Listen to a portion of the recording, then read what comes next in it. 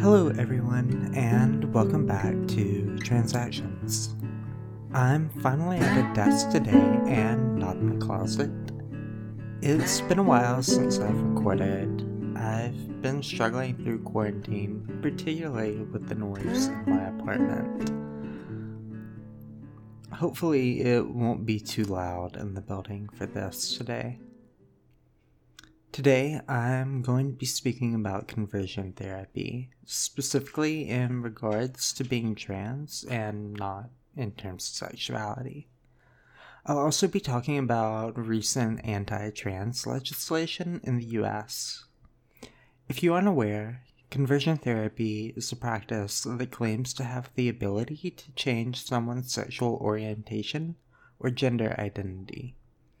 In reality, what this does is teach those subjected to it to hate themselves on a fundamental level.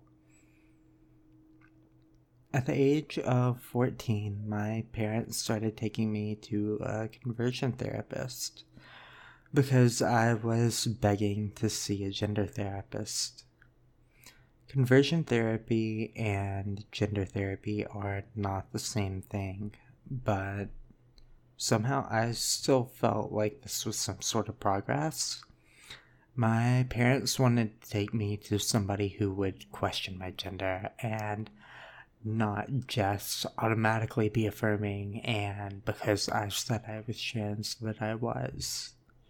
At the time, I wasn't really aware of what conversion therapy was.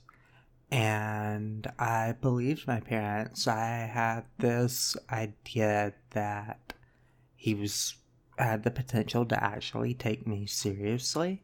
I was convinced that he'd somehow see that I was actually trans, and convinced my parents to let me transition. That obviously wasn't the case. Over the course of 2 years, I learned to hate myself even more than I already did, and I nearly took my life more times than I can count. I fell into a deep depression, spending every moment hoping it would all go away, that I could be normal. I realized that the only way to get out of the situation was to play along. I figured I could do what I had to get through, and then I could move on after I turned 18. Playing along broke me in ways I couldn't have imagined, and it's the last thing I would ever do if I could go back. And if anybody in that situation is listening now, the only advice I have is to not give in. To stand up for who you are. I didn't start to transition for several years after that. It's taken a lot for me to relearn accepting myself for who I am. My story is much like that of others, but it's often a story that goes untold.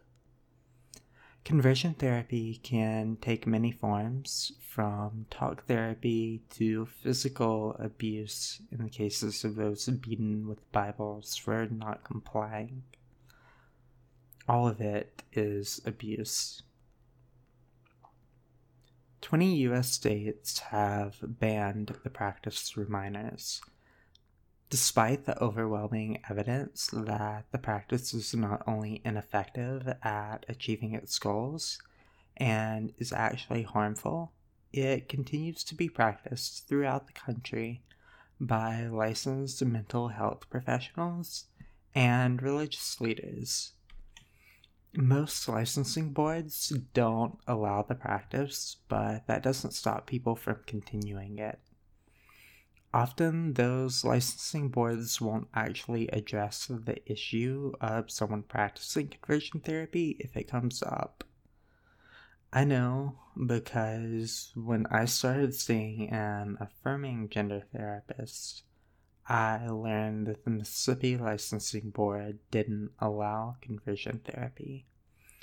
I was informed that I could file a complaint with the board over the issue so that I could hopefully prevent others from living through my experience.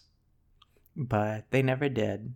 My former therapist is still licensed and practicing therapy to this day. Even if all the licensing boards didn't allow conversion therapy and took the issue seriously, the practice would continue by unlicensed counselors and religious organizations. Conversion therapy begins at home. It's a form of child abuse, and parents will continue to seek it out as long as they can find it. This is why it needs to be illegal everywhere. Instead, at this time, state governments around the country have sought to pass legislation restricting the rights of trans people. The bills mostly focus on restricting trans kids from participating in school sports and making it illegal for transgender minors to access medical care. Most of these bills claim that giving minors hormone blockers is child abuse and would penalize any doctors doing so. Mississippi has proposed to also hold parents responsible and subject them to a prison sentence if they try to help their child transition. Hormone blockers don't cause any long-term effects. There's no reason behind this other than transphobia. Even during the quarantine, Idaho managed to pass 2 bills. One removing the right to get a birth certificate with an amended gender, and the second restricting trans girls from participating in girls' sports. The law goes way beyond banning trans girls from girls' sports to a level that is truly absurd.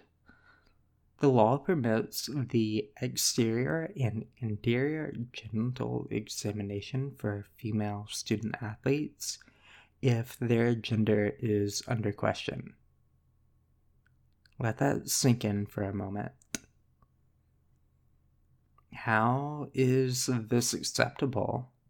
If you want to be scared of something, be scared of the government trying to stick their fingers inside your daughter, not her potentially playing sports with a trans girl. That's it for today. You can find me on Instagram at Whevyrn, WHEVYRN, or on the podcast page at Transactions Podcast, or email me at transactionspodcast@gmail.com. If you're trans and want to share your story, please reach out. I'd love to hear from you. Goodbye, everybody. Have a nice day.